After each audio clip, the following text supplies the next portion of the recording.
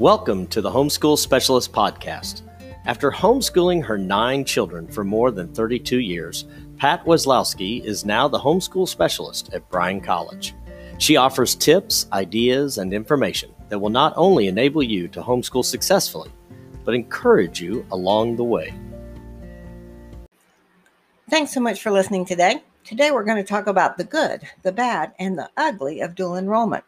This podcast was first written as a blog on the Heart for Homeschooling blog associated with the Old Schoolhouse magazine. I've been given permission to turn the article into a podcast. The good, the bad, and the ugly of dual enrollment.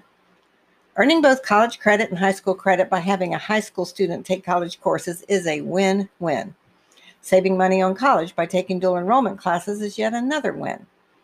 Many states offer dual enrollment grants, and some states offer dual enrollment classes for free.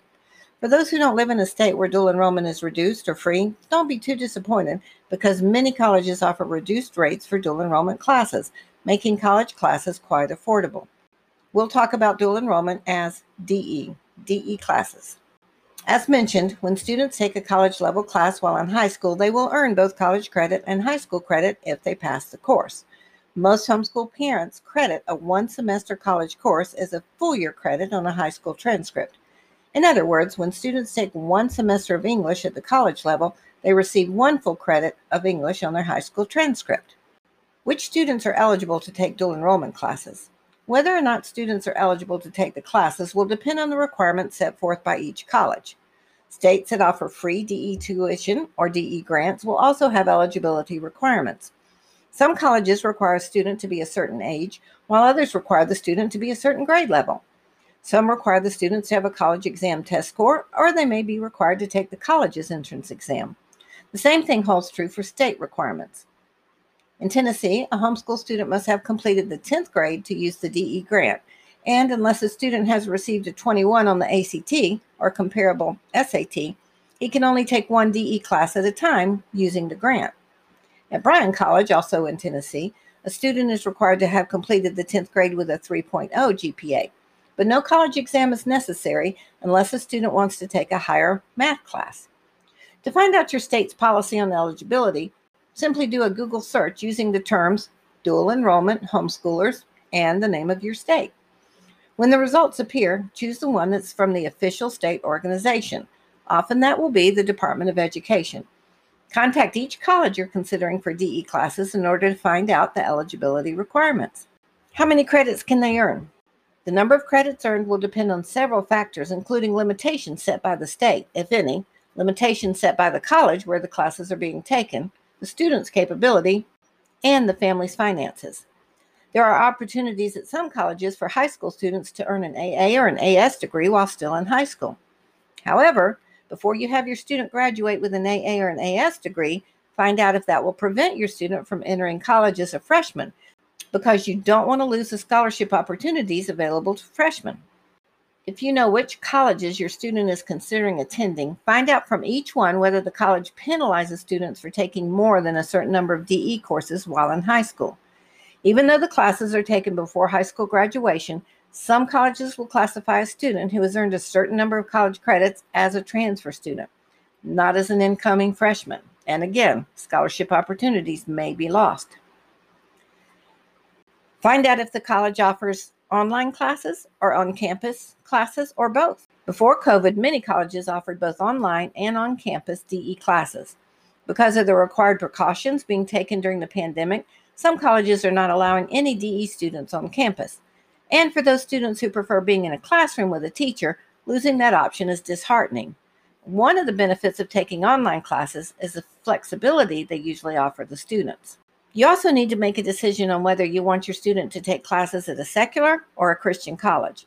Many homeschool families have chosen to homeschool for religious reasons, and many appreciate the freedom to raise their children using curriculum that supports their worldview. Although most would agree that our children should be taught varying beliefs and worldviews, students should have reached a certain maturity level before being exposed to issues and discussions that conflict with their upbringing. Many times, the professors and the curriculum at a public university will not be aligned with the family's belief system, and for that reason, some students are influenced to abandon their faith. I homeschooled my 9 over a period of 32 years, and one of the often heard regrets from my homeschooling friends has to do with allowing their high school students to take classes at a secular college. The same warning can be extended to students attending college after high school. This is not a black and white issue. Many Christians not only survive, but thrive on a secular campus. Many do not. 2 of my 9 children completed their degrees on secular campuses.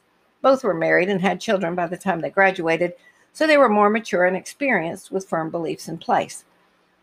In some cities, the homeschooling students band together, rating professors and offering feedback on classes offered. Many take classes together, finding comfort in having friends in the class. Is dual enrollment a necessity? No, absolutely not. If you have hesitations about this, don't worry about it. Each child is different, and graduating high school without having earned any college credit is okay. One of my sons didn't want to limit his time on campus because he wanted to play baseball every season of each year. Had he taken too many DE classes, his time on campus would have been shortened. Some students are so involved in a particular curriculum, co-op, or opportunity, such as speech and debate clubs, that they don't have time to add DE classes to their schedule. That's okay. For the students who have the time and the capability, taking DE classes is a great option. Now, let's talk about parental oversight. Because your students are still in high school, you want to make sure they're keeping up with their assignments and passing the tests. Colleges are not allowed to discuss anything pertaining to your student unless your student signs a FERPA. It's a federal form that allows the college to communicate with the parents. It's ironic that they can take your money, but they can't talk to you without that form being signed. If your student doesn't pass a DE class, that failing grade becomes a part of his permanent record unless he retakes the same class and makes a better grade.